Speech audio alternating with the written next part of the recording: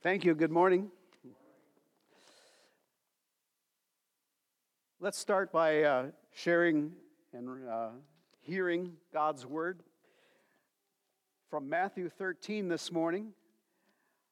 Going to read from Matthew 13, a couple more parables about the kingdom of God. Oh, how we need the help of God and His Spirit to not only to hear the Word, but to hear it with understanding. I was talking with our son from Chicago. We have two sons. One of them is one of the pastors at a church in Del Rapids. So they're not too far away, he and his wife and three kids. Our other son, I may have shared this before, forgive me if I have, but our other son is from Chicago. He and his wife have only been married a couple of years, and he just graduated recently from Moody Theological Seminary. He's working part-time with a church, and his wife is a speech therapist, will be employed in the Chicago public school system. But they're visiting this weekend. I would have brought them here, but of course, you know, when little brother is visiting, he's got to go to big brother's church in Del Rapids. So that's where they are this morning. But I was talking with him about the parables, and we both kind of admit some of those parables kind of make you scratch your head at times. They're not that easy to understand sometimes, and of course, Jesus told them with the intent that those who wanted to hear, wanted to understand, would be given understanding. Those who did not want to hear, they'd still be scratching their heads. But we depend, as we come to the Word this morning, we depend on the Spirit of God to help us, to enlighten us. And I would like to do the best I can to look at a couple more parables about the kingdom of God and what it means for us right here now, as we're living in the culture we live in. And let's admit it, it's tough sometimes, you know, tough to be here identified as a member of God's kingdom and yet live in a very unkingdom-like world where our neighbors don't share the same values and faith that we do. And I just hope we can gain a little bit of understanding this morning. Let's read from Matthew 13. I'm going to read from 24 to 30, the parable of the wheat and the tares, the good seed and the bad seed, and then an interpretation of that parable, and then another parable about the net, the fishing net. So from verse 24 through 30. He put another parable before them, saying, "The kingdom of heaven may be compared to a man who sowed good seed in his field. But while his men were sleeping, his enemy came and sowed weeds among the wheat and went away. So when the plants came up and bore grain, then the weeds appeared also. And the servants of the master of the house came and said to him, 'Master, did you not sow good seed in your field? How then does it have weeds?' He said to them, 'An enemy has done this.' So the servants said to him, 'Then do you want us to go gather them?' But he said, 'No, lest in gathering the weeds you may root up the wheat along with them. Let both grow together until the harvest. And at the harvest time I will tell the reapers, gather the weeds first and bind them into bundles to be burned, but gather the wheat into my barn.'" Down to verse 36. "Then he left the crowds and went into the house, and his disciples came to him, saying, 'Explain to us the parable of the weeds of the field.' He answered, 'The one who sows the good seed is the Son of Man. The field is the world, and the good seed is the children of the kingdom. The weeds are the sons of the evil one, and the enemy who sowed them is the devil. The harvest is the close of the age, and the reapers are angels. Just as the weeds are gathered and burned with fire, so it will be at the close of the age. The Son of Man will send his angels, and they will gather out of his kingdom, all causes of sin and all lawbreakers, and throw them into the fiery furnace. In that place there will be weeping and gnashing of teeth. And then the righteous will shine like the sun in the kingdom of their Father. He who has ears, let him hear. One more parable, and that's at verse 47. Again, the kingdom of heaven is like a net that was thrown into the sea and gathered fish of every kind. When it was full, men drew it ashore and sat down and sorted the good into containers, but threw away the bad. So it will be at the close of the age. The angels will come out and separate the evil from the righteous and throw them into the fiery furnace. In that place there will be weeping and gnashing of teeth. Let's join in prayer. Lord God, we come to you knowing that we, on our own, are incapable of knowing you and understanding you. There are mysteries of the kingdom we have yet to learn and understand, but we know that you have humbled yourself and revealed yourself through your Son, Jesus. You've come to save us and to make us new, to give us your Spirit and to lead us into truth. So we pray you'll do that now. We pray you'll just especially help us keep in mind the overwhelming, that which we've sung about already, the overwhelming grace and mercy you showed to us, paying our debt in full. We can't fathom, Father. We can't fathom sometimes how great is your mercy toward us.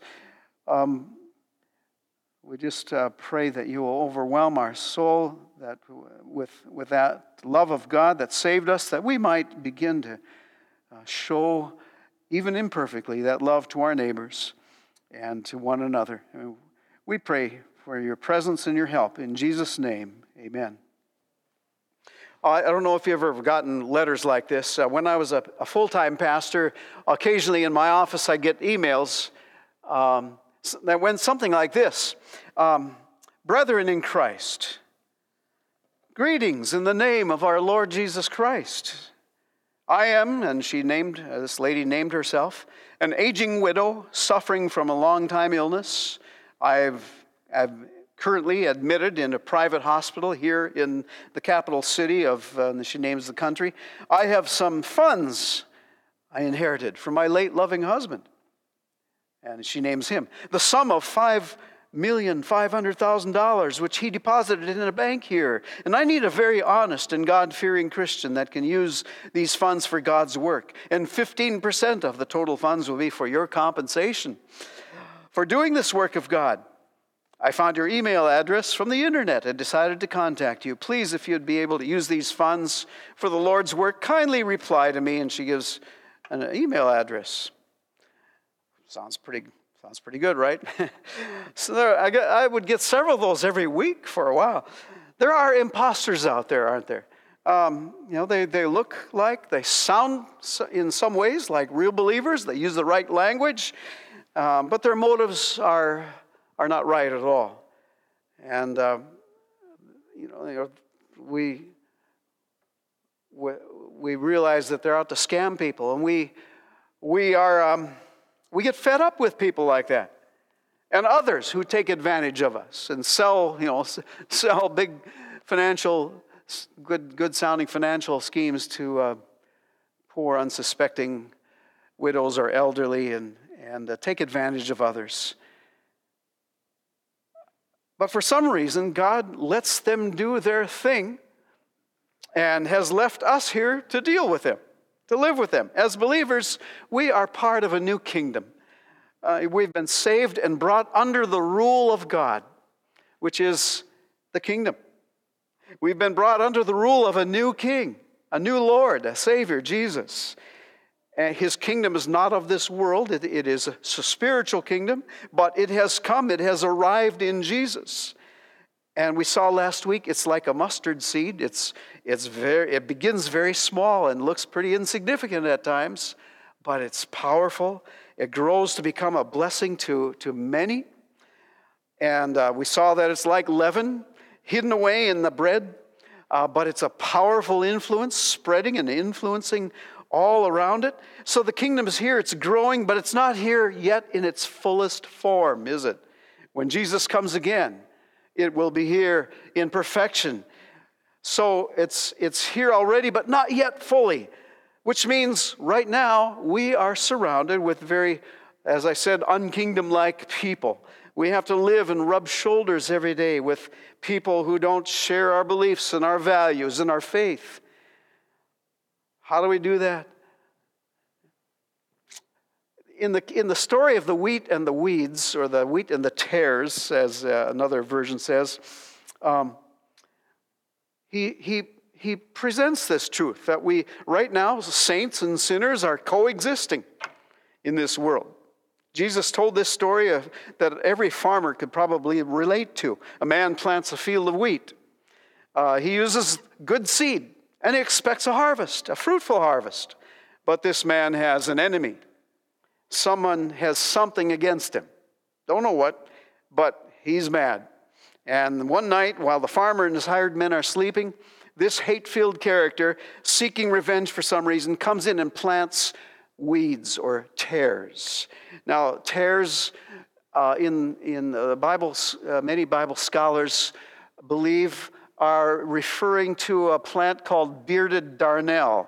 Bearded darnel, which is so similar to the wheat plant that it's almost impossible to distinguish between the two until the wheat ripens. But in the meantime, it grows right alongside the wheat and intertwines its roots. And even if you did recognize it, if you tried to pull out the tares, the weeds, while they were growing, you'd probably pull up the wheat as well. That was a great way to mess up the crop of somebody you didn't like. Sabotages his field with bearded darnel. In fact, it was such a common crime that the Romans even had a law against it. So when that wheat begins to head out, this man's farm hands, they spy the weeds, the tares growing. They're all set to go out and pull up those weeds. But the owner says, no, not yet. It's not the right time. Let those weeds grow. When the harvest time comes, we'll take care of it. The reapers will come in. They're experts. They'll be able to tell which is which. They'll separate the tares, and they'll bind them up and burn them. And then they'll gather up the good wheat and put it in the barn. Jesus says this is what the kingdom of God is like. What did he mean?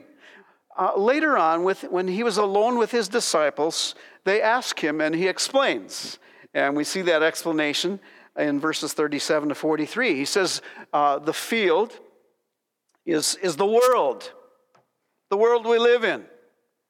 There are two kinds of seeds, the sons of the kingdom and the sons of the evil one. Sons of the kingdom, those who belong to the king. In other words, those who have trusted the king, Jesus, for forgiveness, and they are living for him. The sons of the evil one are those who have rejected the king. He says the harvest is the end of this age. Remember, we're living right now in the age in which man is trying to be his own king, living under his own rule. At the close of this age, there will be a separation, a judgment. And it'll be supervised by the king himself, Jesus Christ, as he sends out his reapers, his angels. And those who are not part of the kingdom will be thrown into the fiery furnace, which is one of the Bible's images of hell. And those who work against the king and cause others to turn against him, they will suffer torment. Those who belong to the king, those who have believed in other words, and been made righteous through Christ and his death on the cross, through the king's sacrifice for them, they will shine like the sun in the kingdom of their Father. So the emphasis in this parable is not just on the separation at the end, but on the coexistence in the meantime. The coexistence, the wheat and the tares are meant to grow side by side until the harvest. The sons of the kingdom and the sons of the evil one will coexist in this world together until God says Time's up. And you and I think we could be compared to the farmhands, because we're often like them. God, why not get rid of those weeds right now? Why allow them to keep growing and spreading and doing their damage? Lord, why not just wipe out all the evildoers? The silly man-made religions, the cheaters, the power-hungry, the drug pushers, the adulterers, the racists, the abusers, the atheists, the scammers, and Lord, we'll be glad to help out. We don't want those folks around us or our children. Remember, it's kind of the same spirit as James and John. Remember when James and John, Jesus nicknamed them the sons of thunder? And here's one of the reasons why. Jesus and his men were heading toward Jerusalem. They were traveling through Samaritan territory. This took place in Luke chapter 9, around verse 54, I believe. But the Samaritans, you remember, were a mixed race. They were looked down upon. They were hated by most Jews.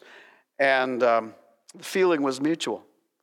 Jesus sent messengers ahead to let the Samaritans know they were coming. Samaritans sent a message back, said, "No way, we don't want any Jews in our town." James and John, sons of thunder, said, "Lord, how about we call down fire from heaven and burn that town to the ground, like Elijah back in the days of the kings." They wanted to put the sickle in right now and get rid of those ugly weeds right then and there. And Jesus rebuked them. He rebuked them for that ungodly, unloving spirit. Their spirit was totally off base. There was another time, Luke, same chapter, Luke 9, around verse 49, it says the disciples saw a man casting out demons. He was using the name of Jesus, remember? They tried to stop him. Because, as they said, he's not one of us. He's not one of us. Not one of our group. Jesus said, don't stop him. He's fighting the devil. He's on our side. Well, that's the kind of material Jesus had to work with. And that same impatient, judgmental attitude often infects us, I'm afraid. We're quick to condemn. We're slow to exercise the mercy of Christ. Let's identify the evil, ungodly people and separate ourselves from them, find some way to punish them or get rid of them or at least avoid them at all costs. And Jesus, the heavenly farmer, says, no, let the good seed, remember those who have accepted Christ and been made righteous, let the good seed and the bad seed grow together in this world. It's not harvest time yet. That's God's job. Our job is not to judge. That's God's job. Our job is not to condemn those outside the kingdom, but to show mercy. Our job is not to punish sinners, but to witness to them. Our job is not to root out the weeds, but to convert them into wheat. To bring them out of the kingdom of the evil one and into the kingdom of God. To give them Jesus. That's our job. Does that mean we should never speak against sin? Well, of course not. As long as we include our own favorite sins, and I'm sure you have a couple of favorite ones, as I do. And remembering that if it weren't for Jesus, you and I would be weeds too. There but for the grace of God go I. You were once a tare, a weed, a tare, maybe even a terror. I don't know. But you were once outside the kingdom, until God showed you mercy, until he turned you from a sinner into a saint. You heard the gospel, you responded with trust, and you became a child of the kingdom. Now what? Now go find some other weeds and show them the same mercy that God and God's servants showed you while there's still time. Because the harvest is coming. Time is running out. There will be a separation someday. And that's taught especially in the other parable we read. The parable of the great net bringing in the fish. down verse 47 through 49. There, the emphasis is a little more on the end of the age, the separation. There were three kinds of fishing on the Sea of Galilee. One is maybe the kind that many of you do, a line and a hook, one fish at a time. A little more common for small business owners, I guess, and others, are to use a small net, which one man could handle. He'd carry the net over his shoulder. He'd wade into the water, look for a school of fish. He'd hold the center cord in one hand and throw out the net with the other hand so that it landed in a large circle over the fish, and the weights on the edge of that net would cause it to sink, and he'd pull up on the cord, and it would somehow draw around the fish like a sack, and he'd haul the catch to shore. But the third type of fishing is the one we see here, and that was with a large drag net, where it would often require a team of men, often working in two different boats. The net would cover up to a half of a square mile. Big net. It would float on one edge, and there were weights on the other edge so that it stood upright like a wall in the water. And the fishermen would pull on the ropes attached to the four corners of this wall, this big drag net, and they'd drag it along, and they'd catch everything. Not just fish. I mean, even, just all kinds of sea creatures and seaweed and clams. And I suppose today they'd probably catch a lot of plastic too. It all had to be sorted out once they got to shore. There they would throw out the unwanted creatures and other junk, and they'd keep the good fish, and they'd put them in buckets to take to the market. Jesus says the kingdom of heaven is like that. Again, two kinds of people mixed together, the good fish, or the righteous as he calls them, those who have been made righteous through accepting Jesus, and the bad fish, those who have rejected him, those who are maybe under the delusion that they're good enough on their own. They're all swimming in the same big net, and the net's closing in. The time is coming when it'll be pulled into shore, and the fish will be sorted out, and Jesus will separate the righteous from the wicked. So the emphasis here is more on separation, the judgment, the sorting out, heaven and hell. Not always an easy subject to talk about, is it? Especially in a day when, hell is just a swear word or a joke, sit around playing cards with the devil or something like that. But Jesus he said more about hell than he talked about love. He warned people, calling them to repent. He died bearing the pain of hell so that we wouldn't have to. And at the end of this age, there'll be a time of separation. If you're not sure where you stand, that could be some very bad news. But the good news is that there's still time. There's still time while you and I are still around. And still time to make sure you're among the good fish, that you don't have to wait until the net's drawn to find out. Remember Jesus' words, John 5:24. Maybe you memorized this verse, some of you as a child. I tell you the truth, whoever hears my word and believes him who sent me has eternal life and will not be condemned. He has crossed over from death to life. So you can trust Jesus, become a child of the kingdom, a good fish, right now. You can cross over. And if you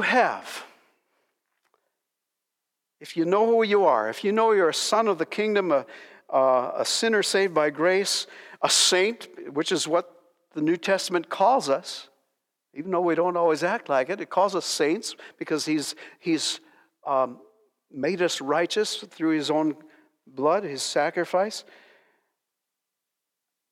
It's not because of how nice and sweet and good you are.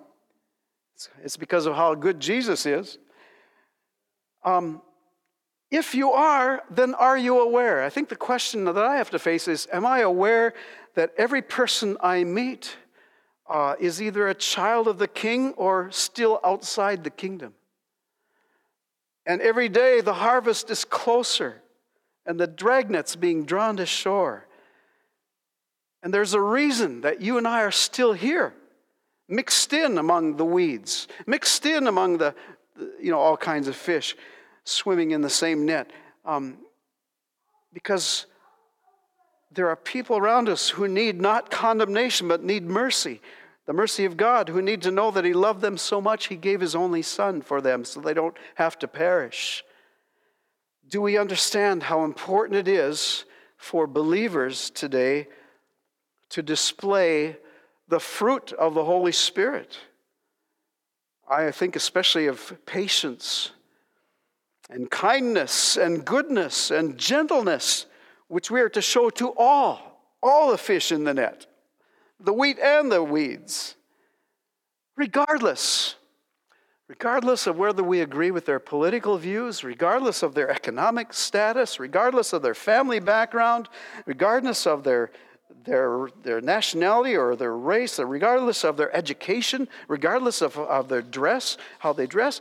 It's so easy for us to express outrage at everything we don't like in today's culture. So easy to come across as angry warriors, maybe like James and John. So easy that we often end up treating people more like enemies instead of potential members of God's kingdom. I read a line in a book, the fellow was talking about how the church, how Christians should behave and try to witness to the culture around them today.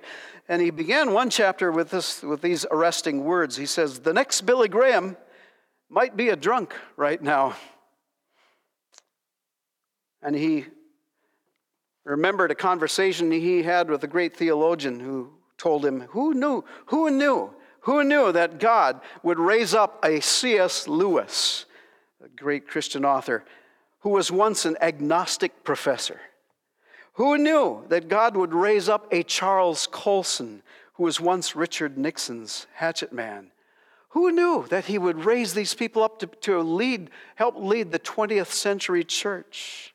And we could say the same about the 21st century. Who knows whom God may raise up to lead His people in this 21st century?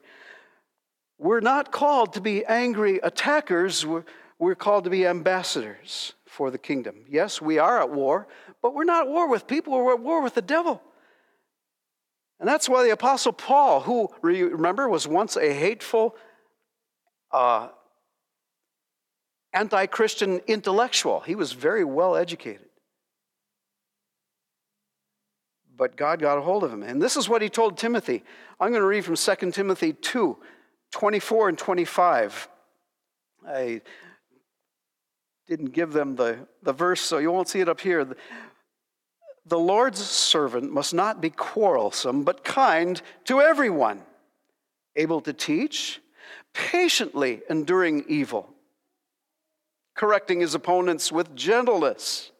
God may perhaps grant them repentance, leading to a knowledge of the truth. There you have three of the fruits of the Spirit: patience, kindness, gentleness, to all.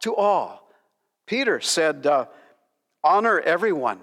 1 Peter 2:17, honor everyone. Love the brotherhood, fear God, honor the emperor. Crazy anti-Christian emperor sometimes. Honor everyone.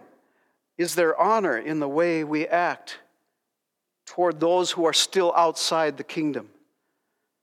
It's crucial to show these things, kindness and patience and gentleness, because God, as it says, God may perhaps grant them repentance.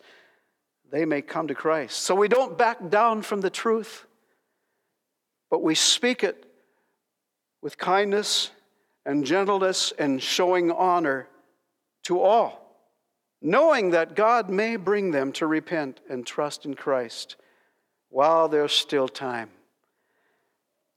before the final separation.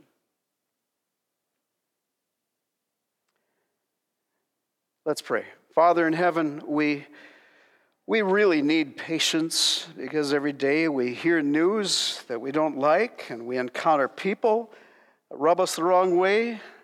We really need the kindness and gentleness of the Holy Spirit because every day we rub shoulders with people that they don't share the same love for you we have. And we ask you this morning to fill us with the power and the love of your Spirit, that fruit would be visible and that the truth we speak will be welcomed, that eyes would be opened, and that the people we encounter and live around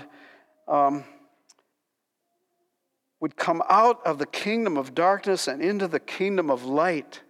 Only you can do this, Lord, but you've chosen to use imperfect vessels like us, who are sometimes a little bit too much like James and John.